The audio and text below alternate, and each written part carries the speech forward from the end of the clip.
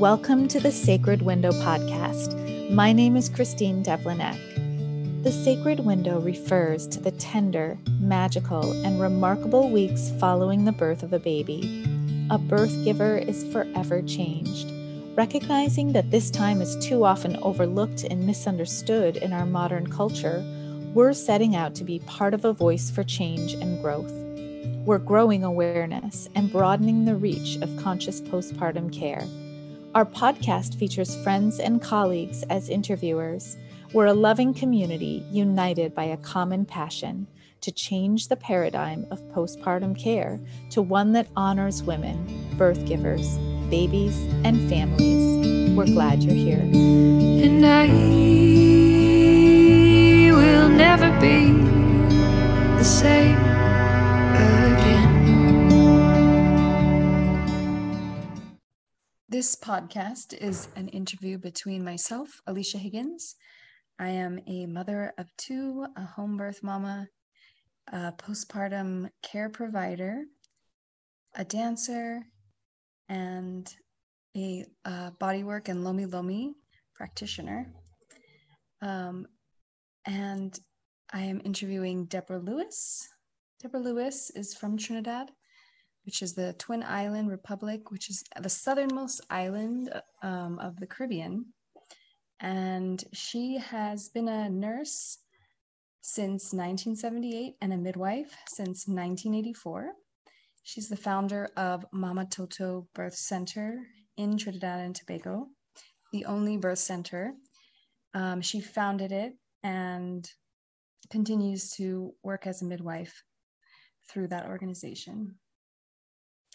Since receiving a major in maternal child health from Columbia University, she worked in a variety of settings in New York as a public and private practice midwife and affiliated clinical faculty member, as well as doing volunteer work in Africa.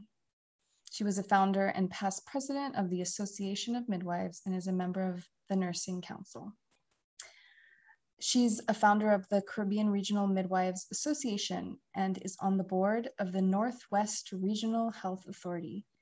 Debbie was elected as the vice president of the International Confederation of Midwives for 3 years and is currently co-chair of the ICM Scientific Program Planning Committee.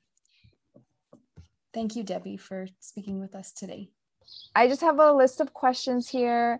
And I might type some stuff down, but I'm recording it. So I'll just love to listen and whatever you have to share. Thank you so much. Again, I'm really excited. Okay, so how long have you been a midwife? 37 years. I did my midwifery training in New York and have been in Trinidad for 31 years working as a midwife. Right. And that's awesome. So you've served probably quite a few families. I don't know if you have the running count of that, but I don't, unfortunately I stopped recording I think when I moved to Trinidad, I did it just for a short time and then I stopped. So I don't have a sense. I know it's probably a couple thousand because the hospital I worked in New York was pretty busy. And then I worked at sort of a birth center here in Trinidad first called Amicus. It was in Diego Martin. Oh. And then a couple of us got together and we opened Mama Toto, which is where I am now.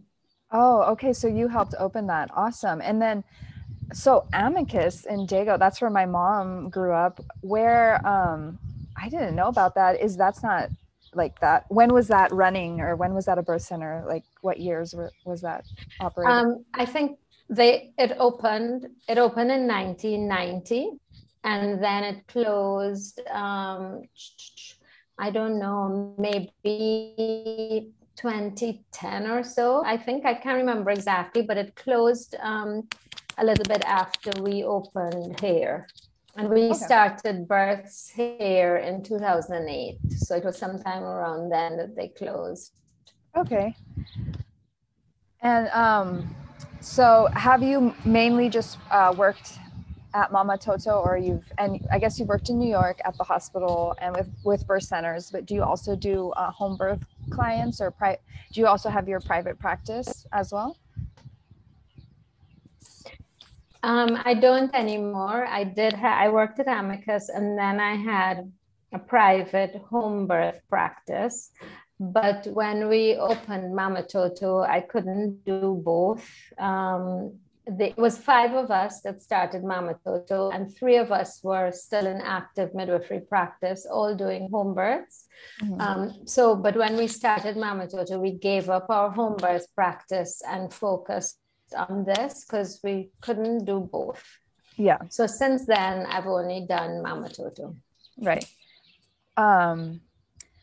Awesome. And then, so I'm interested if you were well, I'm sure you're not the first midwife in your family, but that you know of, was it kind of something that you grew up with, or it was passed on from, your family, or how did you get into midwifery? I'm just curious. No.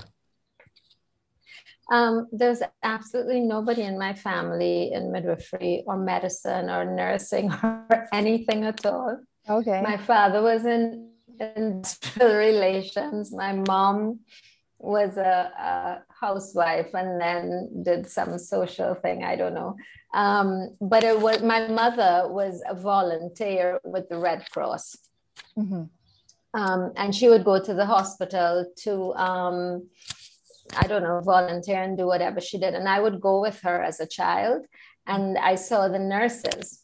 Mm-hmm. And I thought, I think I'd like to do that someday. And when I finally did do nursing, I just fell in love with this field, this area of midwifery, and decided that this is what I wanted to do. And also, to be quite realistic, I thought, I didn't know where I wanted to live. I knew I didn't want to stay in New York. And I thought that it didn't matter where in the world I lived, women would be having babies. And so I would always have a job. That's true. But I really, initially, I just really fell in love with the area. I always remember that on my nursing exam, I got like full score in this area. And they said to me, what is, and I said, I don't know. I just love it, Yeah. And so then I went on to do midwifery, and that was it. Meant to be. Nice. Okay. Well, I feel maybe somewhere down the line, way back when you had some, the mothers and the women were helping, to birth the babies. So it's right. It's down there somewhere. Yeah, there must be something. Right. It's just that I'm not aware of, but it must be somewhere in my DNA or something. Right. So my next question, how popular is home birth or out of hospital birth in Trinidad right now? Or, I'm sure COVID has made it even less popular, or maybe more. I don't know. What is in general? What is your take on home birth in Trinidad? So there are not a lot of home births happening. I think for a couple of things. One is that people are no longer familiar with home births. It was something that used to be more popular many years ago, and then it became very institutionalized. And by and large, people still think you get pregnant, you go to a doctor. And sometimes when I tell people I'm a midwife, they say, really? Midwives still exist? I thought that was like some old woman in the very rural areas that, were not trained and all of that. Yeah.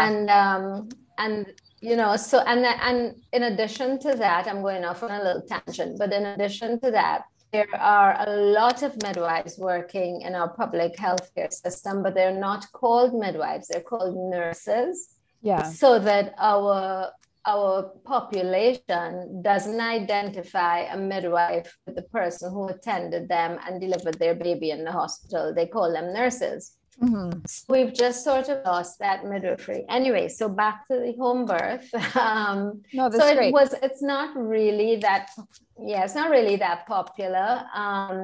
The most of the home births that are being done are done because the midwifery students have to attend a minimum of 3 home births each before they can graduate. And so that's really primarily what keeps the home births going in the public healthcare system. And then outside of that, there are a couple midwives that work privately and do home births, but not a lot. Not a lot. There are not a lot of independent midwives practicing.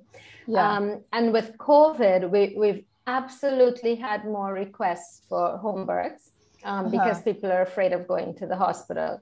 Yeah. So if people call us, we refer them to the Midwives Association, because the Midwives Association has a list of midwives that they refer to for the home births. And so we have also had at Mama Toto a lot of inquiries as well, and clients who have chosen to come to us, because they don't want to go to the hospital. However, we are private and we have a fee. Right. Whereas the public healthcare, the public healthcare system is all free, right? There's no cost. So when you're competing with free, sometimes people just can't afford, or they choose, to go to the hospital still. So our numbers have been maintained. I can't say that maybe they've increased a little, but not significantly. But we definitely have got more inquiries.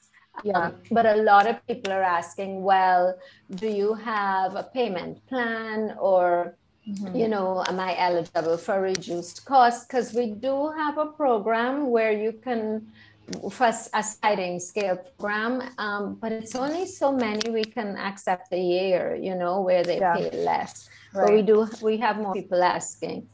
And you're familiar with how the healthcare system here works, right? Yeah, pretty much. For the most part, I did live there for a year, so I understand how it works. Yeah. And I had my my cousin, I guess. I mean, I don't know exactly how she's related to me, but she actually, as soon as I got to Trinidad, it was the first time I had been there, and I was at a funeral for her because she she was all in the papers and everything because she just had her second baby, and she was at the private hospital, and then they transferred her to the public hospital, and she ended up hemorrhaging or whatever. She died. And I was like, yeah. And I was like, oh, I mean, it happens, right? But it was like a huge thing. And I know that I was hearing every now and again, you'd hear those stories. And I was like, oh gosh, it's just really sad and scary. But when it was really exciting for me to find Mama Toto. And then now to know that there's midwives as well, because when we do move back there, and if I were ever to have more kids, who knows? It's potential, it's possible. So it's nice to know that there's still a home birth practice, at least for me, because I've just, I don't know. Yeah. Anyways, sorry, that's aside. But anyways, so what? Well, I guess you kind of are starting to answer this in terms of like the demographic that you primarily serve, in terms of, socioeconomic status and, whatever, all of the things, age, race, and everything that, what do you say, like primarily, people who have the money, unfortunately, access is a thing, it sounds like, but yeah. Yeah, it is.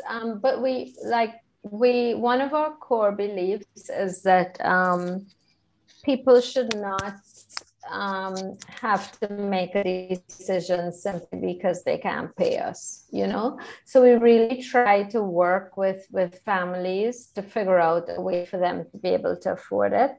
And sometimes it's just to say free, if that's what it takes, for example, recently we had a client who had had her first 2 babies with us. And now her partner, her husband had lost his job. And she was now pregnant with the 3rd baby, and so couldn't afford to pay. And I like, there's no way in our heart we could say no. She had her first 2 babies with us, so simply because she couldn't pay, So we told her, "Oh, come on," and well, it's like family, right? It's like family. Yeah. Like we couldn't say no, so we still do. And what happened is that years ago we actually had funding because we're set up as a nonprofit. Okay. And so we were able to access funding. So we did have funding to support pro bono and sliding scale clients, but we no longer have that funding. Mm-hmm. We do some fundraising, but it's not that much. And so the numbers that we can do now are more limited, Yeah. But we really do try. In terms of our demographics, I had done this for a presentation last year. So what it looks like is about low 50s African, I think 20 something East Indian, and then the rest really a mix. We have quite a number of expats because it's people who are more familiar with the midwifery model, so people who have lived overseas. We've had Australian, British, because they're just more familiar with midwifery care. So we have a real mix. We have the age group with the highest, I think, was like 25 to 36 or something like that. We have had as old as 42 giving birth, who, she came to us because every time she went for a visit with her obstetrician, she would be told how high risk she is and that she probably would need a C-section and all of that. And her sister had babies with us. And so she came, and anyway, to make a long story short, she went on to have a 2nd baby with us, just fine with no complications. So we wouldn't consider age alone as a risk. Yeah. There would have to be other things. Yeah. But that's primarily a lot. I cannot remember the statistics. I could probably look it up and send it to you if you want. But I do think the majority are in a stable relationship. So perhaps not actually legally married, but so single, but in a committed relationship. Right. And we have had a couple of teenagers because the teenagers for sure are pro bono unless, their families are able and willing to pay for them. Nice. Well, yeah. And I totally understand you guys, to be able for you to live and to operate and to offer these services, you need the money. And it's unfortunate that these kind of organizations aren't given more funding. And I feel like it definitely should be that way. You know what I mean? But maybe the expats or the people that might have, more money maybe you can increase the price for them so that they might be able to, help supplement the other. And we have there's been some expats who, after they've given birth, they have actually donated like a birth fee, the amount of a birth fee. That's nice. So that somebody else can have the opportunity, And then we have one couple who every year at Christmas, they give us like a 6,000 donation or so, which covers close to half of a birth package, So we have those and people who are committed. But in terms of, and we're always looking for funding, but in the meantime, what we do is we have donation boxes in a couple of the pharmacies.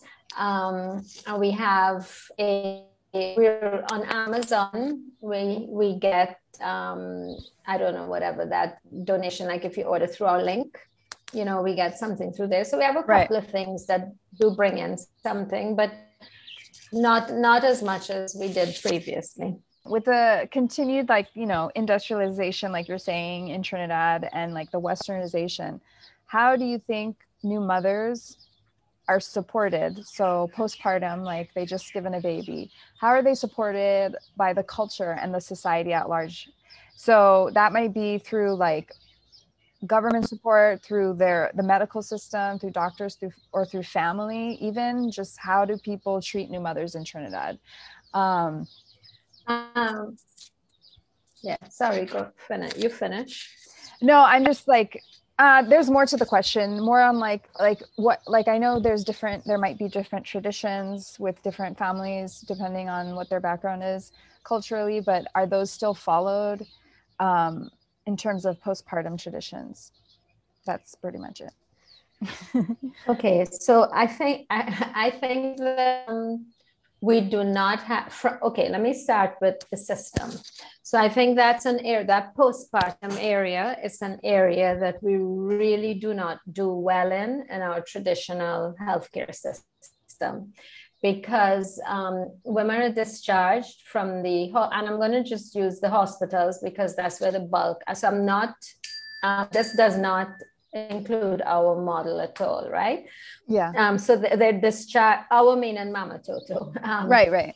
Yeah, so they're discharged from the hospital. They go home with their new babies with no support until they go back to their health center or to their private doctor at 6 weeks, right? So the women go away. There's no contact again until they go for their 6-week visit, or maybe they go for a 1-week visit to their obstetrician, but that is totally them.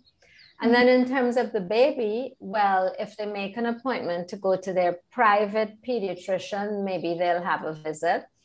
If it's the health center, which is where the majority of our women give birth, is in the public healthcare system, then nobody sees that baby again until 6 weeks. Right. So everything can happen there. You know, there's very little breastfeeding support. They are trying to the Ministry of Health has mandated all of the hospitals to become baby friendly.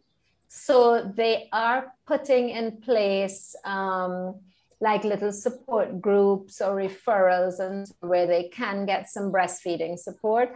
But it really is an area where I feel the woman and the baby really need a lot of support in that immediate postpartum period, and it's not generally happening, right?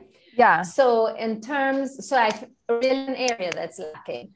And then in terms of the cultural things, not happening as much as it did before either, but still quite a bit, particularly in the African with their traditions and in the East Indian with their traditions. I think it is still happening because mothers and grandmothers get involved and they do what they're familiar with, you know? And as I say that, I want to also say that I find generally families as well, our whole society has kind of shifted, and sometimes families are split up. We just had somebody that gave birth, all of her family have migrated. She's the only one here, so she doesn't have immediate family. Or it's the father is from Trinidad, mother's not, so her family's not here. So she only has his family, which, you know, maybe doesn't feel quite the same as her family. Right. Yeah. So for several reasons, I feel as if as a society, we don't have close-knit family support as much. We still have it to an extent, but not as much as we did many years ago, you know? Yeah. But in the situations where they do, then yes, in the African culture, it's where you have to do a steam, like a vaginal steam over hog plum bush. Within a couple of days, you have to take castor oil on, I think it's day 6 or something. Internally, house, you know. Yeah, you'd actually drink the castor oil. On day 6, So the cleansing or? yes, some people say day 6, some say 9. So somewhere between day 6 and day 9. And what it's supposed to do is clean out all of the old blood. Okay. Whatever that means. So it is like a cleanse. Recently I had a client and she said, I just can't imagine. My mom told me that I have to take this castor oil. She said, but I just can't imagine. I'm bleeding. And she didn't even have stitches. She's like, I'm bleeding. I'm going to be, having griping. I have to be going to the toilet. She said, I just can't even imagine having to cope with that. Can I tell her that you said I shouldn't take it? So I said, well, you could tell her whatever pleases you, but if you don't want to take it, I don't think you should take it, Yeah. So she didn't, right? But the interesting thing is, then a couple of days later, she says to me, I'm still bleeding. I think it's because I didn't take the castor oil. So Okay. it's been in her head, right? So I said, well, no, and it's very light bleeding. So I said, well, that's normal, However, if you think you'd like to take the castor oil, then go right ahead. Because generally, I want to respect people's traditions. Yeah. And when they ask me what I think, I'll say, I don't think it's necessary. However, if your family believes that it is and you're comfortable with that, then go right ahead. Because it's not dangerous. I think not necessary, but not dangerous. That same client, she just before she gave birth, she ran into the shower and all of this. And afterwards she said, whew, because that's the last shower I can have until after the next day. So she's not allowed to bathe. She just has to use a washcloth or something. So she can bathe and the baby can bathe for 9 days, right? Because their pores are open. 9 days, yeah. But also, I wonder if that is good for the bacterial flora for the baby's gut, just to if you don't bathe, I guess the vaginal canal potentially, I don't know, maybe that doesn't make sense, but yeah no I mean, and the thing is, that's why I want to respect those traditions, because I think somewhere in there there's a reason. We don't understand it, but also what I'll tell them is that I think a little bit of it was that many, many years ago, perhaps people didn't have running hot water. Okay. And so having a bath after you've given the baby given birth with cold water or something, may not be comfortable. So I think it's sort of linked, but I never disregard traditions because, as I said, many of them, I think somewhere in there is very good thinking, but I don't know, we've lost that. Yeah, exactly. Yeah. But that makes sense, not doing it with cold water, because you don't want, after you have a baby, you're at least in Ayurvedic or Indian culture, you're in a cold, you're in a cold state. So you want to make sure everything's warm, nourishing foods, warm blankets, warm. Exactly. So, yeah. Exactly. So that's why I think, so sometimes I'll tell people, well, it's because, I think it came about as because there was no hot water and all that. So if you feel that you want to bathe, I think it's fine. And if you don't, that's fine too. Yeah. Yeah. So it's the castor oil, the not bathing, the baby, nobody must come into the house after 6 p.m. Once the baby is home, because then they bring night dew in, which I guess is, the dampness of it starting to get the cold again. And so they shouldn't come in to visit the baby, and the baby shouldn't go out. And then the one that I do have a little bit of a concern about, because I've seen it cause harm, is where they do a steam, where they put the leaves from the tree is called a hog plum tree. So they put the leaves in. There's also other trees that they use, but that's the primary one. And they put it in really hot water. And then the woman stoops over it. She squats over it. And again, that's supposed to, you know, just help to clean out the birth canal. Yeah. Right. And the reason tell them to please be careful and only do it if the person really knows what they're doing is because I've seen it done where it's too hot. And the woman has actually gotten burnt and came in and couldn't even close her legs because the whole area was really swollen. And, you know, it healed well eventually, but it was just too hot. Yeah. So the steam burnt her. So I'll just say to them to be careful and make sure the person doing it knows what they're doing.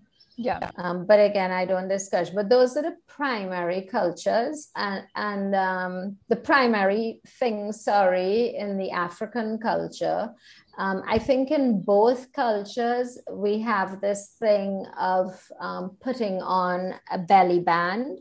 Oh, okay. Yeah. Which, you know, right after, again, there's probably some validity in that, but the thinking behind it now is that it makes your stomach go back flatter, faster or something, you know. But there may be some validity in giving the organs and the abdomen support.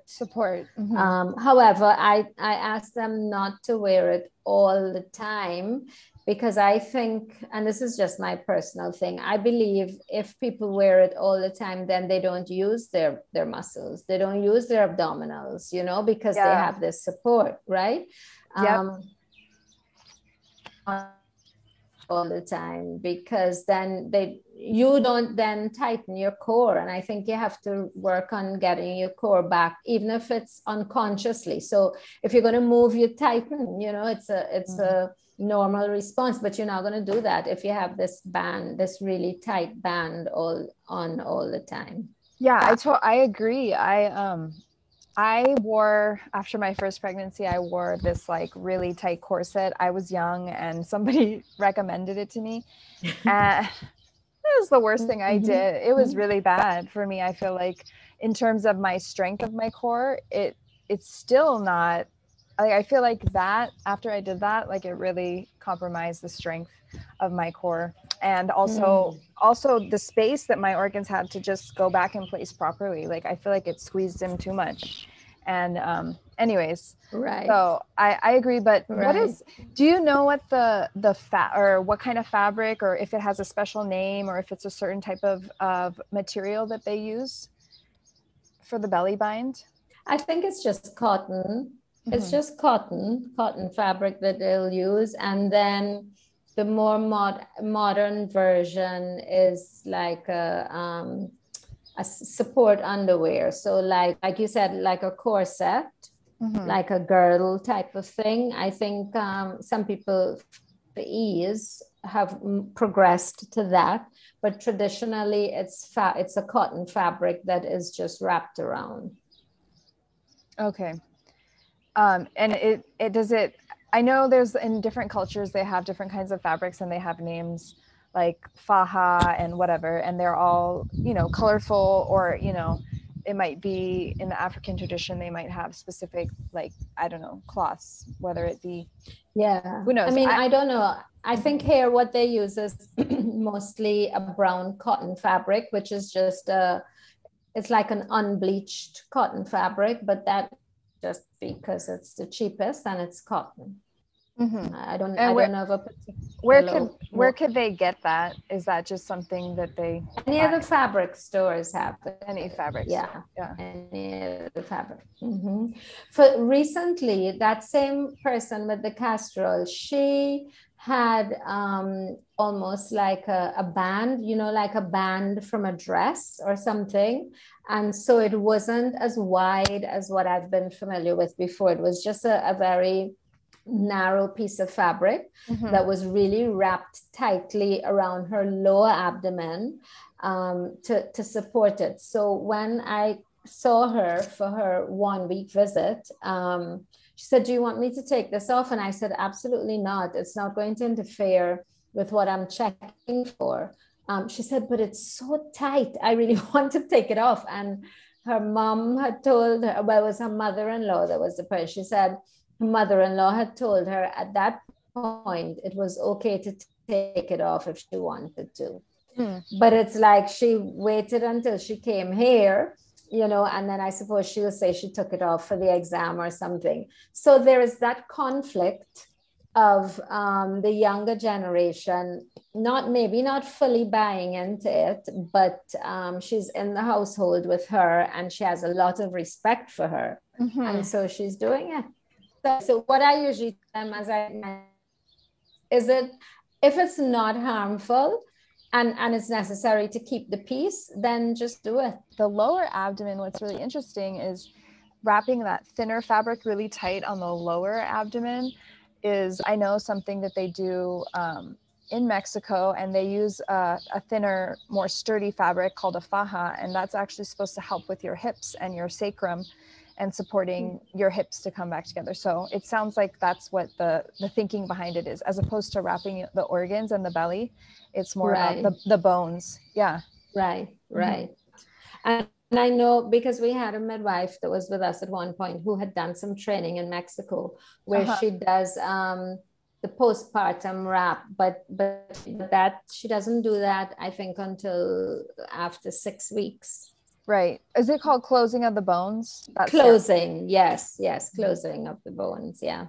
Right. But there's nothing in Trinidad that you know of that is similar to that, is there? No, there in the East Indian culture, there is, you do go to, they don't call it closing of the bones, but you go to rub your uterus back into place. So it's like an abdominal massage, kind of lower back, pelvis sort of thing, which I think is probably the same principle, but it's not called, you know, it's called, they just say she's going to rub up her uterus or something like similar. And that's in the East Indian culture. Right. And I was doing some research and I found one research paper by this man in Florida, I guess. I mean, he's Trinidadian, but he studied in Florida and he did it on postpartum traditions. And it was back in the day. I can't remember exactly when, but it was a while ago. And he was talking about in the East Indian community how they do have the masseuse. And I guess there was a traditional name for that. I forgot what that name was, but their main purpose of supporting the mother was, to massage and rub up and whatever the woman. Yes. And I know that in India, they have, you know, the 42 days, the sacred window, and they do the Abhyanga massage every single day, which is the hot oil massage or the warm oil massage every single day. Do you know of anybody who in Trinidad who gets rubbed up every single day for 40 days, or is it just a one-time thing? No, I think it's just a one-time thing. And they do the baby and the mom. Oh, okay. And is right, but the baby is a head to toe. It's a head to toe oil massage that they do. They do very, very thoroughly at some point. I'm not sure when. And then some families will sort of massage the baby with oil every day, but that's, you know, after a bath or something, they oil them down from head to toe. But that's the baby. But the mom, I don't think, I've never heard of it daily. It's just as far as, well, there's one client in particular that was really very committed to it. It was one pretty soon after the birth and one later on. Okay, one after birth and then another. Yeah, generally I only know of them doing it once. And it's usually like after the 6-week visit. But, you know, I also think a lot of those things are because you had traditionally long ago, there was this period after you gave birth where everyone really took care of you and you did nothing and you kind of stayed in bed and rested and you were fed and maybe massaged and all that. And I think we've lost that. And I mean, I'm not saying that it's necessary to be massaged every day and all that, but I absolutely think it's necessary to be cared for. Yeah. For a period after. And I think we don't have that a lot. And I really spend a lot of time with our clients talking to them about figuring out how to get help for that period. Because too many times they feel like they can bounce back. Yeah. And maybe they can, but I think it takes a toll and it's at a cost. You know, and it's really important to have that period after to just be able to be in bed and get your milk flow established and recover from the pregnancy and the labor and the birth and eat well and sleep when the baby's asleep because the baby's up in the night and, you know, that sort of thing. And I feel like we've lost that sort of sacred period in the postpartum that maybe a lot of those things fed into. Definitely. And so where do people get their support? Do they hire help? Are they able to, you know, do they have to go back to work after 3 months? I'm sure a lot of them do. So what is it like? Like, do they just have their extended family that does help? Most times, but you know, it's also often something that we really have to talk about and stress.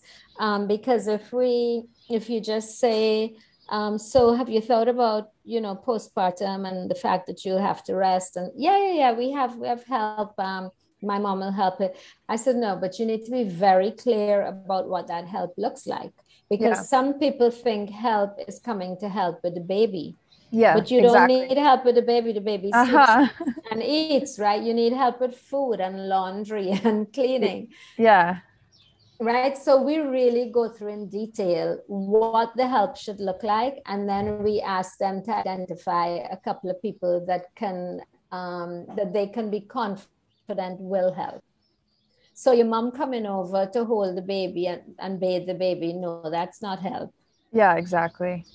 You know, and I tell them the most important thing is food, because the laundry can wait for a day and the cleaning maybe could wait for a day. All those things maybe could wait for a day, but the food has to be regular, good food on time, you know. So we put focus on the food and having people in place who will commit to bringing food, or, you know, or if people feel like there's nobody they can ask, then we suggest that they cook and freeze food. Right. So all they have to do is heat up. But most people can identify, I mean, and with most people, it's a family member, but sometimes it is people from the church that they belong to. One person, it was the neighbor. Some people do hire help, so they have paid help. Some people will make arrangements for a caterer to cook and drop food every day. So it varies, but I would say by far the majority is relatives and friends. And so I just really quickly going back to the massage thing for a second. What type of oil do they use? Do you know? Is it a specific?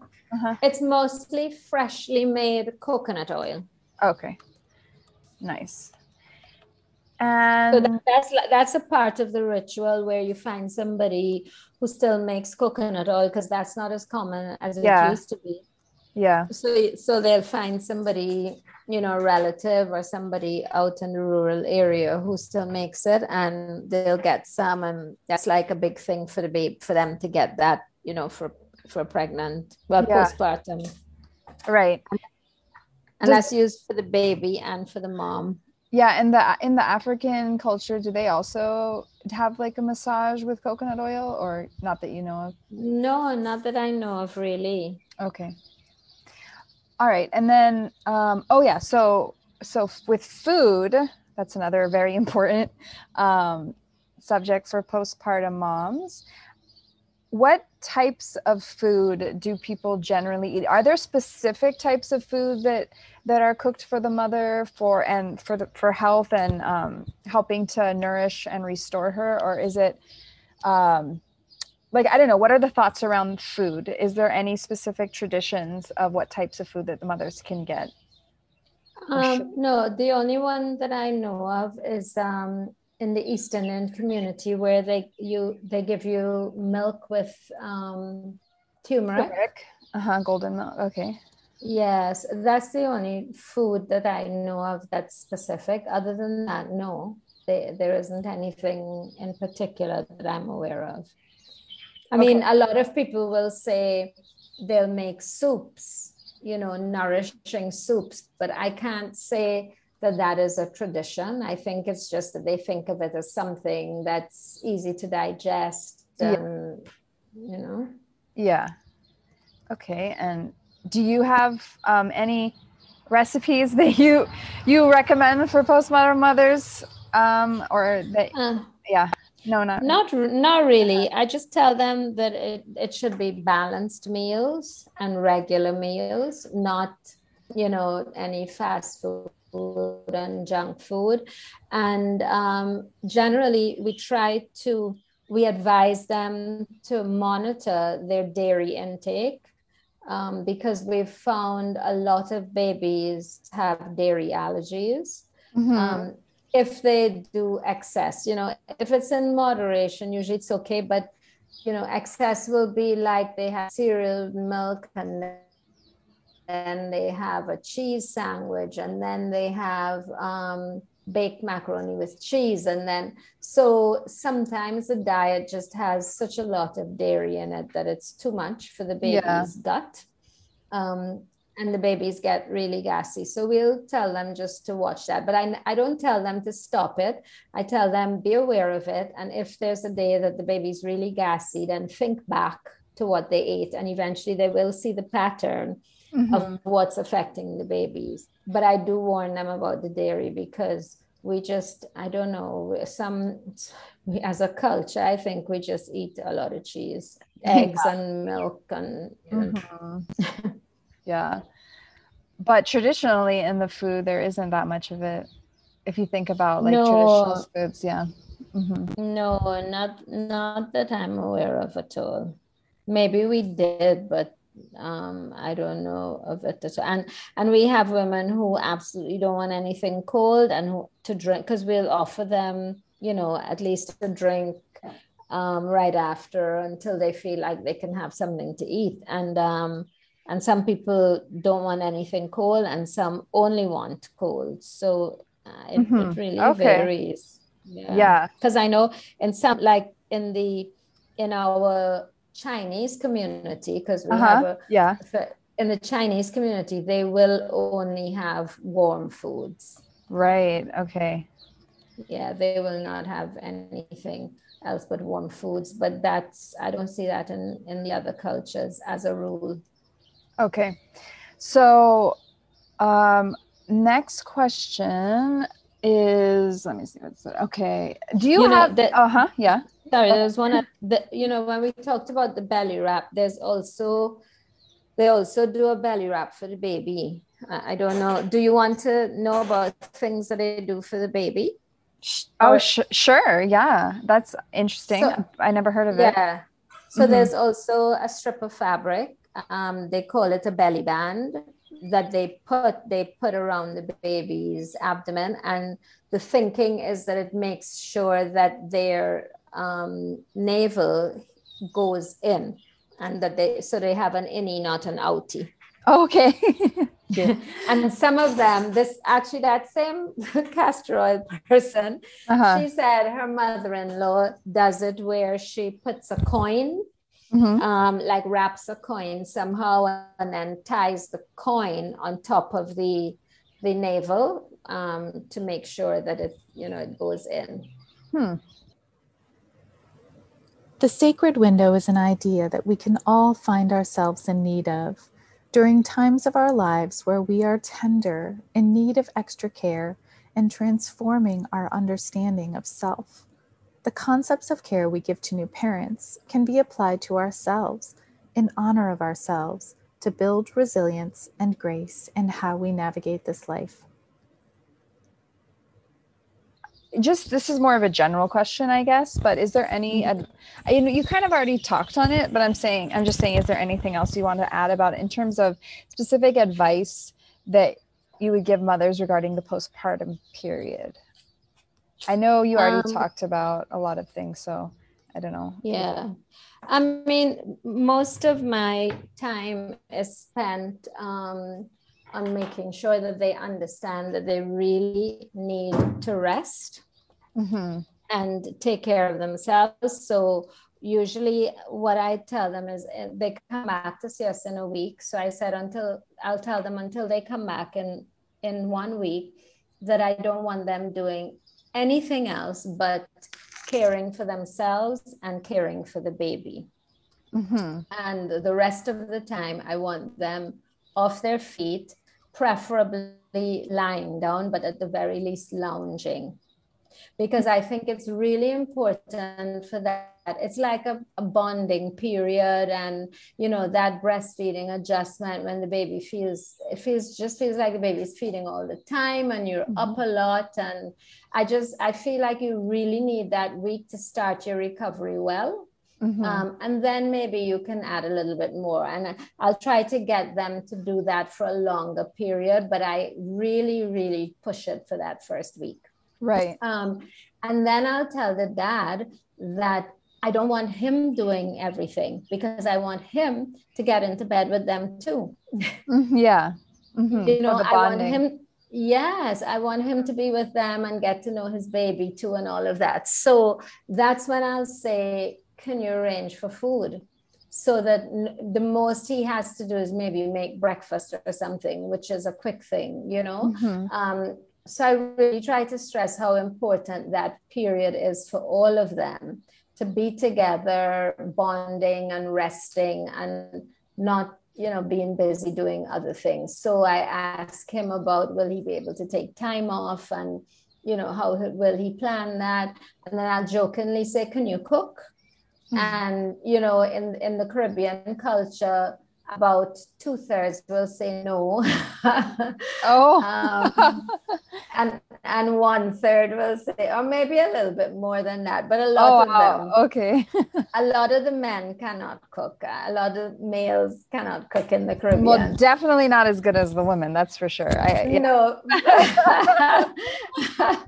And so if they say, yes, I can cook, I say, well, that's great. However, I don't want you cooking, Yeah. And if they say, no, I can't cook, I say, great. So let's figure out how to get food. More time with the baby. Yeah. So that's really what I spend a lot of time on. And of course, with the breastfeeding, but I try to make them really understand the importance of that initial postpartum period. Yeah. And the rest and eating well and drinking lots of fluids and, all those types of things we spend a lot of time with, because people just really think that you can get up and move along like you did before. And we have, well, as you said, we only have a 3-month maternity leave policy. So that is one of the great things that COVID has done, because a lot of women are working from home. Yeah. And because they're working from home, they're home with their babies, even though they're working, So it's been great. I find people have been able to breastfeed longer without, because a lot of them, when they go back to work, pumping and storing is a commitment. And so many people, once they go back out to work, they'll go to mixed feeding. So they breastfeed when they're at home, and then they give formula when they're at work and they're not at home. But now, because they're home, they're able to just continue the exclusive breastfeeding, which I think is a great thing. So COVID, has had some positives. For sure. And with the rest, I know, at least in the States, when you talk to women, it's really hard to get them to understand that fact, especially in our capitalist society where it's like, go, go, go, be productive. And so I assume that it's similar in Trinidad, but probably not as hard as in the States. But how do you get women who might be a little bit hard to convince with that? What do you tell them to get them to understand the importance of it? Is there anything you just, or do they just listen to you because you're the midwife? Probably. Well, the nature of the clientele that we would attract, is people that are more likely to listen, but for sure we have some type A's.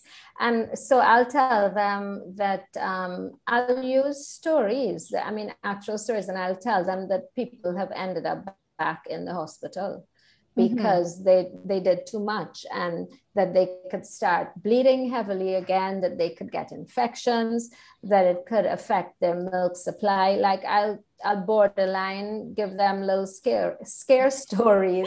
It's true though. Yeah. Yes, but it's true stories. I'm not going to tell them, well, you might drop down and die. I don't want to scare them that, but I want it to be real. Because I really want them to understand. There was one person not too long ago, and she was like, no, it's okay. I'll tell them, I'll just respond to emails. And I said, no, you absolutely cannot do that. I said, okay, fine. You know what? If you end up in the hospital, then they will have to figure out how to work without you. I said, so is that what you're looking for? Yeah. Yeah. Which was really an outlier. I usually don't have to be that harsh for them to get it, but she was really, she was not getting it at all. She's like, no, I'm HR. I said, forgive me, but there's nothing in HR that could be such an emergency that you can't spend time with your baby for a week and not answer emails. I said, I'm really sorry. No. Yeah. And she wasn't, she cried a little bit, because it was not my normal thing. And I think she realized, wow, this is serious, right? But you know what? By her next visit, she had worked out a plan where she had gotten someone to cover for her. And she had agreed that she would take calls for one day after she went on leave, and then no more calls until her maternity leave ended. So I thought, okay, I was a little harsh, but it worked. It worked. Maybe she needed that, so. And I apologized to her. I said, I'm really sorry about the way I was at your last visit. I said, but I had to get you to understand. And she said, I understand, and it's what I needed. You had to do that. Otherwise, I would not have listened to you. Right. And, in Chinese medicine, or, Chinese culture, they believe that the postpartum, how you rest and recover and are taken care of and nourished during the postpartum period directly correlates with how you will experience menopause. So, oh, really? Yeah, that is a very, very important idea from Chinese medicine that I feel like is, it makes a lot of sense. I want to know more about it, but it's interesting to talk to. I know that there are Chinese, there is a Chinese community in Trinidad, so to see their thoughts about that, it would be interesting. So also, okay, so how about superstitions? Are there any specific I'm sure there's a lot of superstitions. What are there any that you can think of that are particularly related to postpartum period? I think most of them are in pregnancy, but postpartum, it's, putting a piece of blue or I think a garlic peg or a little bag with herbs or something and putting it on the baby. To keep away an evil eye. And in Christianity, it's done as well, right? Because they put on a St. Christopher medal or a cross. So to me, it's just a variation of the theme. Right. But the intent is all the same. But there are different things that they put on. Most often, I think it's a piece of blue, the color blue. But it's, you know, but there's a blue, gosh, it's something that they use when they wash white clothing. It's called blue, maybe it's blue something, I don't know, but they put it in the water at the end and it brightens the white. Anyway, so that's what's used quite a lot, but I think it's just because it's blue and it's like a little block of chalk. Okay. You know, and so that will go into a thing, or there's something called asafoetida. I think that's an East Indian thing. East Indian, yeah. Right, and it must be in a little red sack. So I think the sack has to be red. Okay. And then it's pinned on the baby, and it's for protection, for protection from the evil eye. And I think that the ritual of the oiling down. Mm-hmm. Sorry. You asked me about superstition. So that's not the oiling down. I was going to say part of that is that, you know, you have to like pull their nose up so their nose will be nice and straight. The baby? Okay. Yes. Yeah. Like it's a massage, but it's a massage to straighten out their legs so their legs are not bent. They don't get bow legs, and you pull up the nose when you massage so they don't have a flat broad nose like a traditional African face. Yeah. You massage it and pull it up so it gets, you know, pointy and straight, so they have a straight nose. And you massage the head so they have a nice round head. So no, but I tell people, I said touch is nice for the babies, so that's fine. But yeah, but I don't know if that would qualify as superstition. I think the superstition is more that I think some people, rather than pinning it on the baby, will put some under the soles of their feet. But the intent is all the same, which is some sort of protection. Right. The only other thing is what I mentioned about the Jew and the baby not coming out of the house at night, when, you know, like the spirits are roaming sort of thing. But yeah, those are the only ones I know of for the babies, really. Okay. And then one other thing too is that they put hats on babies all the time, because the soft spot at the top of the head, they think it needs protecting. So you put a cover over it so that nothing, you know, can get in. Again, sort of protection. Right. I was reading again in that one paper, like that I was reading online. They were saying that actually the superstition was that women were, after they, you know, had the babies, they were actually, I don't know if it was that they were dirty or like some kind of like not very nice thing, the reason for them having to rest, and like or it was like that they could bring in evil spirits. I can't remember, I have to look it up, but anyways, I thought that was very very patriarchal or very sexist, you know what I mean? But yeah. I suppose it goes along with that whole philosophy about when you're menstruating, you're dirty. Yeah, it's kind of sad though, because it is good to rest, and so it's like what they're asking the mothers to do is really helpful for them, right? But it's unfortunate that they're putting this reason on top of it that is totally not like you know, not very nice for the mothers. But you know, obviously it's not any longer, that's not the belief any longer, so right yeah. Wow. Okay, so are there any natural, you know, bush remedies for postpartum mothers? I think you mentioned one of them, but specifically for if there's any issues that may arise, anything that you might use actually for any mothers, if anything comes up, any specific plants or to maybe increase milk supply or whatever traditional herb remedies you can think of. The most common and still very, very popular is something called vervine, which is used for milk production. The only reason that it's not used as often as it was is because there just isn't as much of it around. like it's sort of, I think it might even grow wild. So some people always had it somewhere in their gardens, but not as much anymore because all the gardens now are very manicured. Well, not all, but a lot are very manicured, and so they don't have it.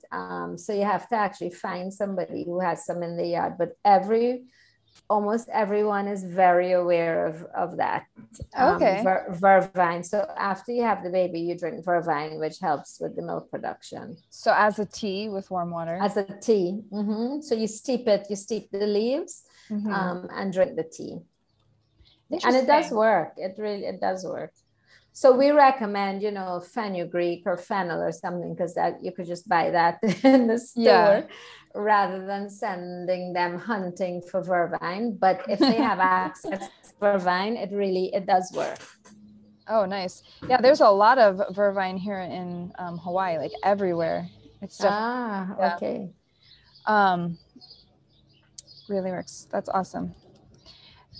And how about any spices or any, well, you just said fenugreek and fennel, so that's good. Yeah. For postpartum, let me see. Not really. I mean, it's a lot of it is in pregnancy. You shouldn't eat a lot of pepper because then the baby will be born without eyebrows.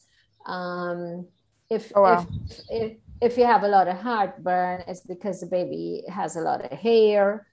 So most of those things are in pregnancy, but afterwards, there is some caution about having spicy foods like curry and really peppery foods, but that's more to do with the fact that it will affect the baby through the breastfeeding. Okay. And let's see, any folk tales related to postpartum that you know of? It's okay if the answer is no. I just I know, but I'm just thinking.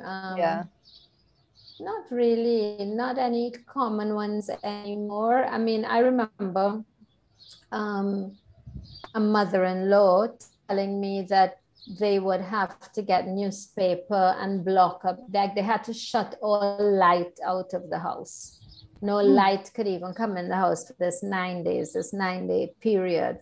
So if there was a little crack in the window, she'd have to stuff it with newspaper, Wow, okay. Yes, no light at all should come in for the 9 days. But again, I think that was just that bonding period, but in a different language, Yeah. It was like dark in bed, don't do anything, don't bathe the baby, just be in bed, we'll feed you, and all you have to do is turn over and feed the baby and wash up. You don't even get so I think many of those things started and then evolved into something that isn't what it was. But no, I can't think of any folk tales that are currently still practiced or talked about. Yeah, but in relation to what you just said about the no light, it kind of makes me think about how the baby just came from this darkness inside of the womb for 9 months. And if you think that the last period of gestation is when they're outside of the womb, it's kind of the transition period for the baby, from the darkness into I guess, so kind of nice. And that's why a lot of those things like that, not bathing and all that, if we could go back to some semblance of that, I think I wouldn't mind at all, because I really have to stress so much to too many women how much they need to rest after, right? And how they need to just feed their babies, and every time the baby's asleep they should lie down. And I mean I just have to stress that so much. So much. And then sometimes we have occasionally somebody who really still doesn't listen, and then by day 3 or day 4 she's calling me because she's crying crying all the time, and she feels tired and she can't do this, and the breastfeeding, and then the baby's crying, and it's just it starts that vicious cycle. Right. And I just keep repeating, you have to get into bed. Okay, just get into bed and do. Yes, but no, there's no but, just do it. Yeah. So I almost wouldn't even mind if we went back to yeah to that. I know, right? Yeah. And so, and that crack in the window superstition, is that from East Indian or African tradition? African. Okay. Well, actually, wait. I think African. I was just querying because I think one grandparent was East Indian, but I think it was from the African side. Okay. Yeah. Because I know you're mixed up, so I wasn't sure. But well, girl, and Trinidad and Tobago. Yes, I know. You have everything. Oh, yes. Yeah, but I do think that was African. Okay. I was going to ask about postpartum depression. Do you see that? Do you see that often? I mean, probably not as much with the clients that you work with, but in general, in all of Trinidad, would you say that's maybe a concerning issue that's arising with postpartum mothers? Or I think it's concerning only because I'm very conscious of it, but I don't think it's that common. My concern stems from the fact that I think that it may not be recognized, and then even if it's seen, it's not acknowledged. It's like, but you should be happy, you just had a baby, and you should, like, come on, snap out of it, Yeah. But we also have a bigger problem with any sort of mental health challenges, as a society. So I think that's like lumped in there. But I don't think it's a huge problem. If we have a client that has any history either of depression or postpartum depression with previous babies, then we recommend stuff. We recommend evening primrose oil, or we recommend that they have placenta encapsulation, or we recommend that they see a practitioner based on what they want, because there's some people who will go to a regular doctor and figure out what medication they could take, but most of our clientele would want a more naturopathic or natural solution. Yeah. So we sent them to get homeopathic stuff to take after, or something, but if they don't want to do that, the easy thing is evening primrose or placenta encapsulation, because we do have some clients who will identify a history. So I think just not recognized and then not addressed, but not a huge problem, really. Okay. Yeah. And then also, you guys do have people who do placenta encapsulation there. We do, yeah. Doulas Yes, we have doulas. Mama Toto trained the first set of doulas. We brought people down from DONA, the Doula Organization of North America, to do the training. Right. And then eventually the doulas that were trained set up an alliance, Doula Alliance of Trinidad and Tobago, who I referred you to. So they now have a separate organization, and they have, for I think 2 years or so, maybe, they did the training on their own locally. But they've now gone back to using DONA again, because when you use DONA, it gives the trainees the option of being certified internationally through DONA or locally through the Doula Alliance. So it gives them an option. So they were supposed to do training last year. Somebody was supposed to come down, but of course that didn't happen. So the training is now all online. Okay, but we do have several doulas. That's for placenta encapsulation training, or just the doula? Oh no, sorry. Oh, doula, okay. Just got sorry. it. No, the doula training. And the doulas work in most of the private hospitals. And we have 2 of our public hospitals that sent some of their staff to be trained as doulas. And the part that would be of interest to you, because your focus is postpartum, is the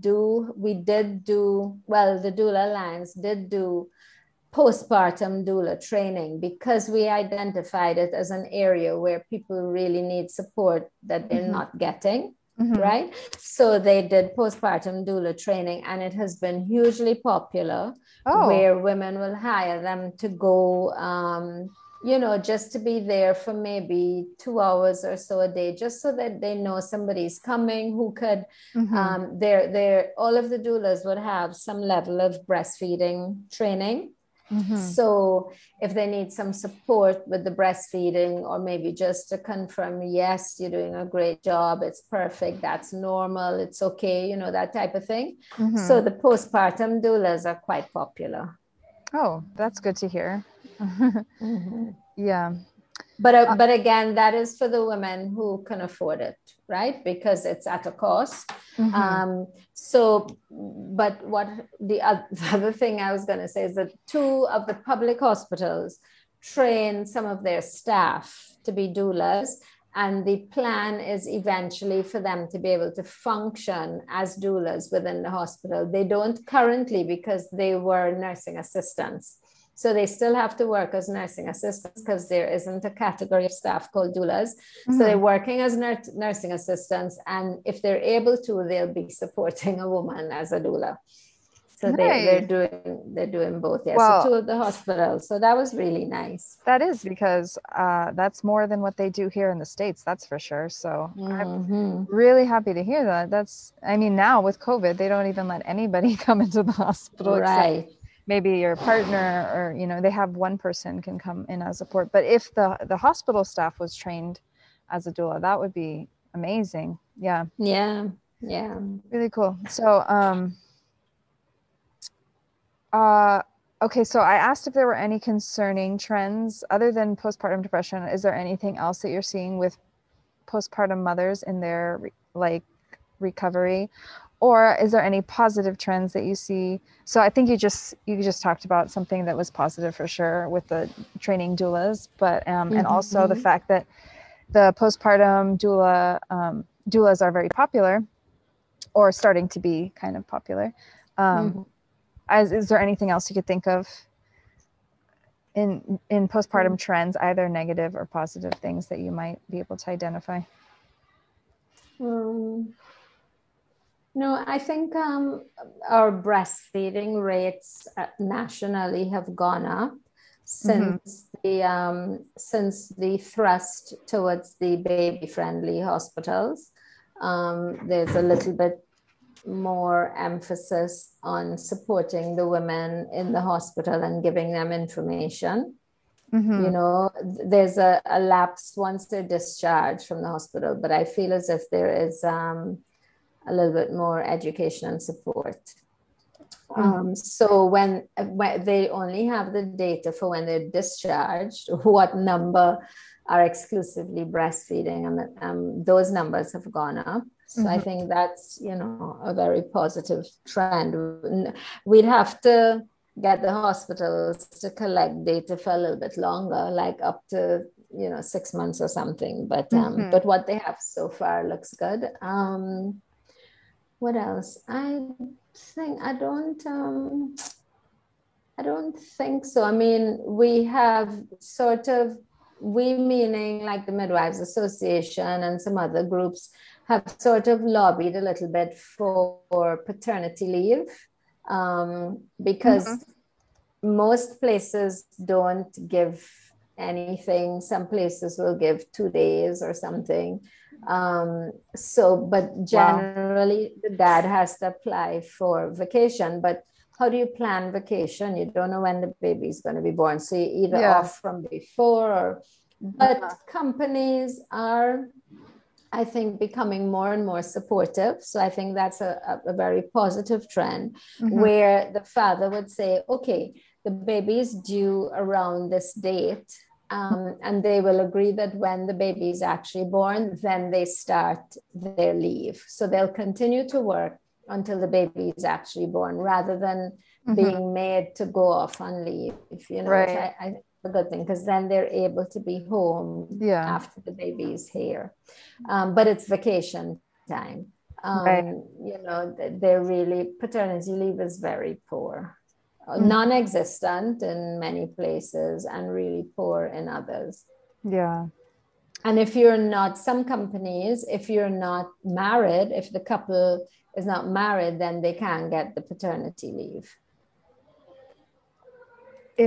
Sorry, say that one more time. If the couple if the mother and the father of the baby are not married, then the father cannot get paternity leave with some companies. That's really sad. Oh no. It's very sad. Like, because you're not married, you know, they, I mean, punish you. Like, oh my goodness.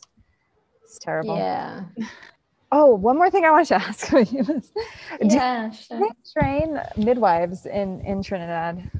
They do. There are 2 schools currently. But one is post-nursing midwifery training only, and the other one is post-nursing and direct entry midwifery. They're both just certificate. One is a baccalaureate program. So you get your bachelor's and the midwifery certificate, and the other one, and that's COSTAT. And then the other one, which is through the Ministry of Education, is only a certificate program. And that's run out of the 2 major hospitals. So one in Port of Spain and one in San Fernando. And we hope to have coming on stream in September of this year, a 3rd program, which will also be a baccalaureate. It will be a direct entry baccalaureate, and that will be through University of the West Indies, UE. So the standards will be much higher. Okay. For example, so the curriculum will really be, you know, competency based and all that, and they're just going to have better standards and so on, because the other one that's based at the 2 hospitals should be closed down. It's really, I mean, they really don't do a good job. You know, they don't have instructors. In one of them, the woman who is the director of the school is not even a midwife. How can you be director and teaching midwifery when you're not even a midwife? You know, so what are you teaching? And do you take apprentices? We actually do, but you know what's really sad about it is that we have midwifery students coming to us from all over the world. Germany, well, mostly the US, Canada, but we have from as far as Germany. But our local midwifery students can only visit us because their program is so tight, and they do not have an opportunity for any external experience. So all of their experience is based within the hospital system, except for the 3 home births that they do. So they come and visit, and we do sessions with them, you know, to expose them to this model. But, you know, some of them have asked, well, can they do like a short internship with us and some of their births here? And we're not approved for that. They're only approved for within the hospital setting or the 3 home births. But even those 3 home births, it's 3 clients from the hospital. You know, from within that system then that they've gotten at the health center or something. So it's quite sad. That's a long answer, but it's sad that we don't have, we can't really have, and we have students coming from, they can come for as short as they like, but a lot of them come for like a 3-month internship or so. And yeah, that's important. I feel like to educate the local midwives to do this work, so they're all aware of us, and they do, well, we used to do in-person sessions where they'd come and spend time here, but as a group, like the whole group would come, and we show them the place, and we talk to them about our model, and we show them a video of a water birth, because we're the only place, that does water births. We're actually the only place in the Caribbean right now, English speaking Caribbean, that offers water births. So we show them all those things. We talk about our support groups, because that we have for dads and moms and all of that. So it's all wonderful, but then they don't actually get to have, like, I would love if they could even just experience a day with us doing visits and see how visits can be done respectfully but still efficient. It's just such a different approach that I would love to expose them to, but we'll see, maybe with time. I never give up, like baby steps. And do you think that program at UWI would give the students more time to maybe do something like Yes, I think once they get settled, because I was actually on the committee that helped to develop the curriculum. And for sure, I think that they would be open to giving the students an opportunity for some sort of external internship,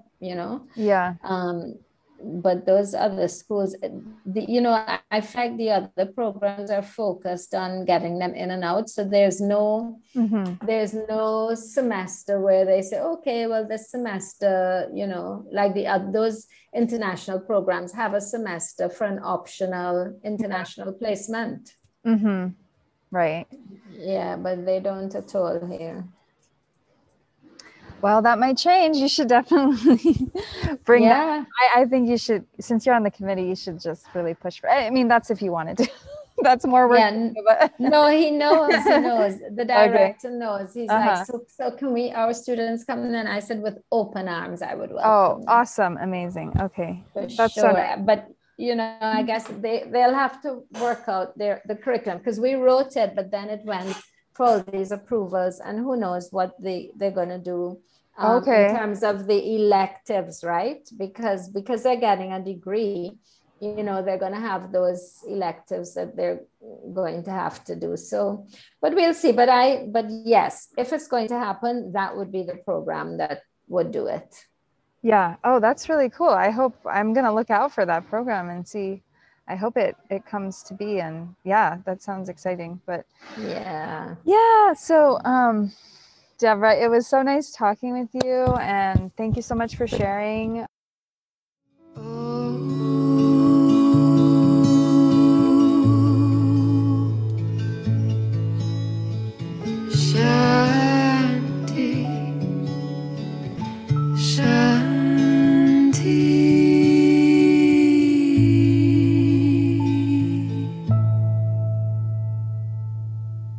How can you bring something sacred to your current window of time?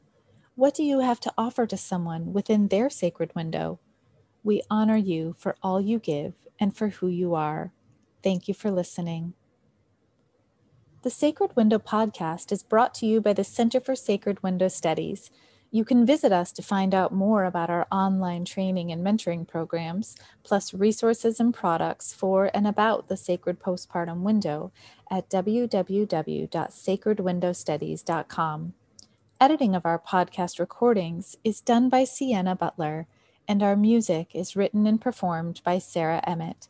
You can hear more of Sarah's music by visiting www.sarahemmett.bandcamp.com.